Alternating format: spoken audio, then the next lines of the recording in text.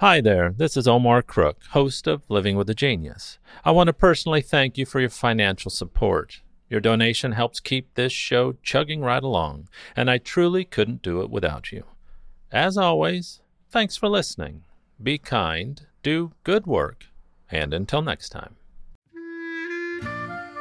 Here's Living with a Genius for February 4th, 2021.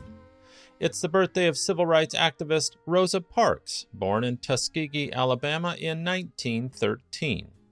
Parks' maternal grandparents were both former slaves and civil rights activists in their own right, and her childhood brought early experiences with racial discrimination and activism for racial equality. On one occasion, Parks' grandfather stood in front of their house with a shotgun while Ku Klux Klan members marched down their street. Rosa attended a segregated one-room school in Pine Level, Alabama, where school buses took white students to their new school and black students had to walk to theirs. I'd see the bus pass every day, she'd say. But to me, that was the way of life. We had no choice but to accept what was the custom. The bus was among the first ways I realized there was a black world and a white world. On December 1st, 1955, in Montgomery, Alabama, Parks refused to obey bus driver James F. Blake's order to give up her seat to a white passenger. 3 black passengers complied with the driver, but Rosa refused and remained seated. Blake demanded, "Why don't you stand up?" To which she replied, "I don't think I should have to stand up." The driver called the police and had her arrested. Later, Parks recalled that people always say that I didn't give up my seat because I was tired, but that isn't true.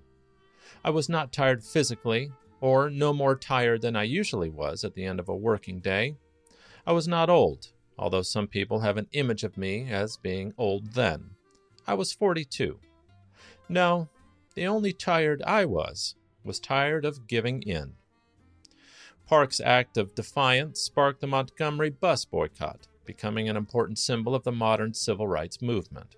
She became an international icon of resistance to racial segregation, organized and collaborated with civil rights leaders, including Edgar Nixon and Martin Luther King Jr. Parks went on to receive the NAACP's Spingarn Medal, the Presidential Medal of Freedom, the Congressional Gold Medal, and a statue posthumously erected in our Capitol's National Statuary Hall. The First Lady of Civil Rights, Rosa Parks, died in October of 2005 at the age of 92, and was the first female civilian to lie in honor in the Capitol Rotunda. Thanks for listening. Be kind, do good work, and until next time.